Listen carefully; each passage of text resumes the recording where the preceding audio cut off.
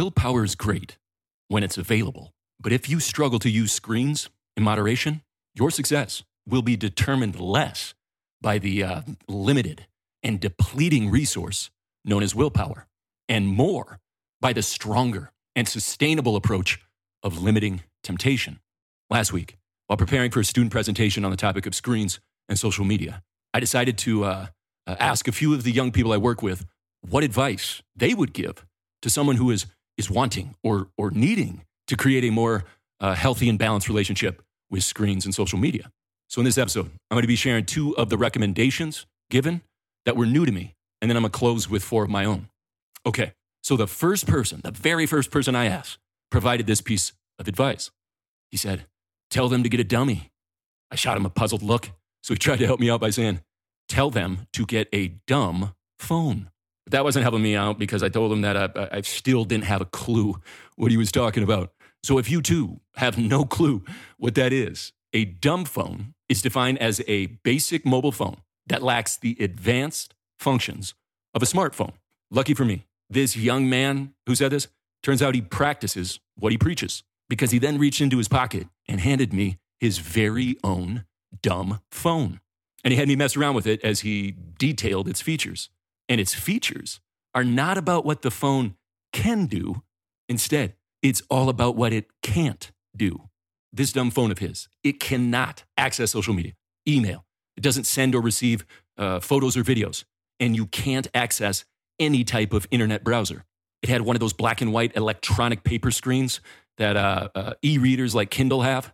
So what that means is it doesn't give off any of that sleep assassin known as blue light like our other phones do.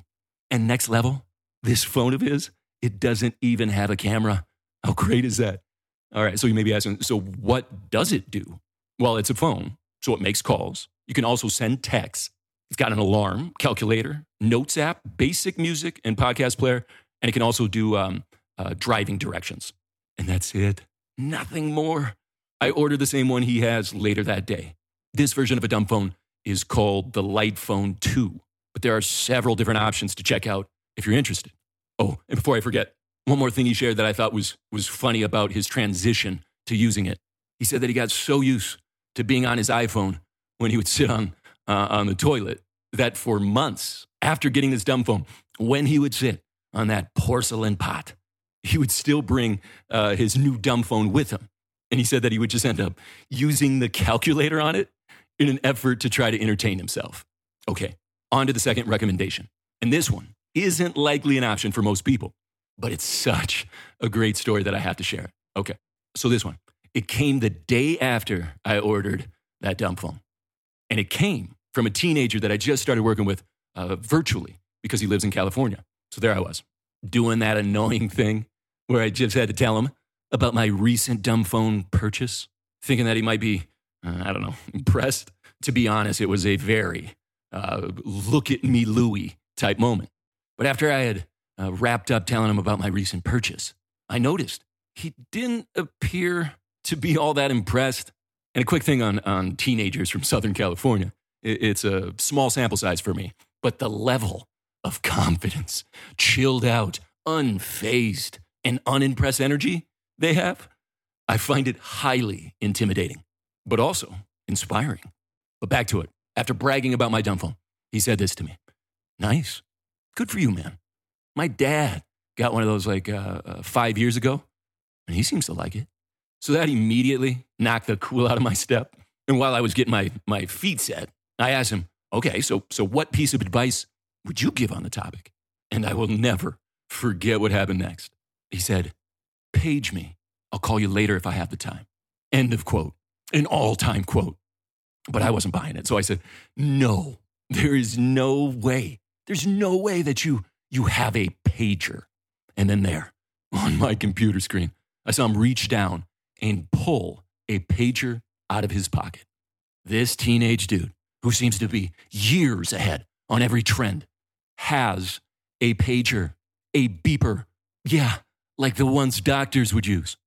I couldn't stop laughing. And I said, man, come on. It's got to be for show. I'm betting you have a smartphone and you just have that, break in case of an emergency, bust out if you need to flex on somebody like me. who thinks they're ahead of the game. But it turns out I was wrong. The same teenager who drives a Tesla doesn't own a cell phone, but instead uses a pager. Evidently, pagers are still an option in 2022. And if you forgot or are too young to know, pagers or beepers, they were big in the 80s and 90s. And if someone wanted to reach you, they would call your pager number and the pager would display the phone number of the caller. And then you would call them back from a landline. I asked him, so if you're not at home, when someone pages you, you just wait until you get back to your place before calling them back? He said, yeah. But if I think it's important, there's always plenty of people walking around with iPhones. So I said, let me get this straight. So you'll go up to a random person and ask to use their phone? To which he said, sometimes, but usually it can wait. All right, I don't know about you, but I don't think there is anything more alpha than going up to a random person and asking to use their phone because, yeah, you just got paged. Okay, so now onto my 4 personal go-to recommendations on the topic. First one is keep that cell phone out of your bedroom. Through the years, I've recommended this to everyone I work with. How that usually goes is that I'll share the solid research that shows having access to your phone or other mobile devices at bedtime is strongly associated with poor sleep quality.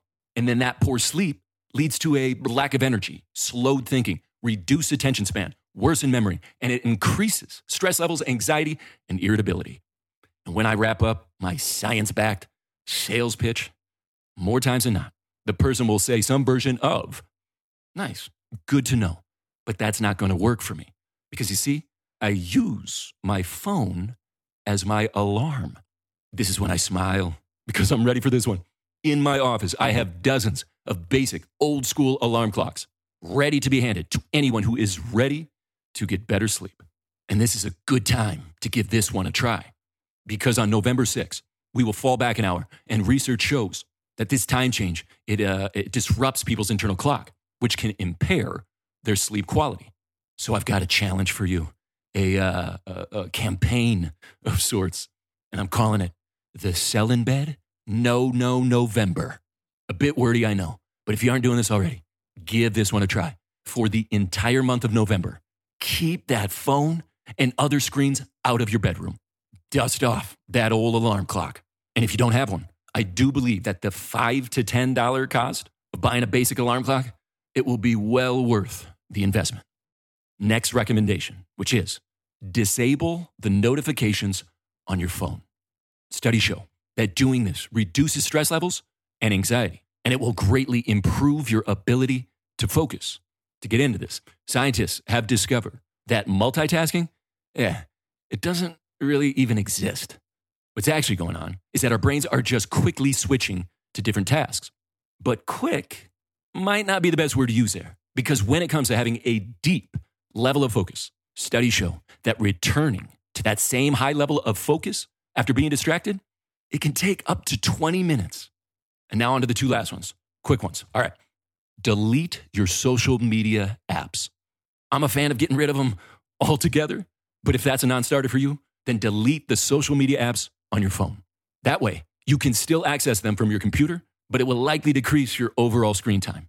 And finally, last one here, and I have a cheesy slogan for this one too, which is, say nope to that envelope.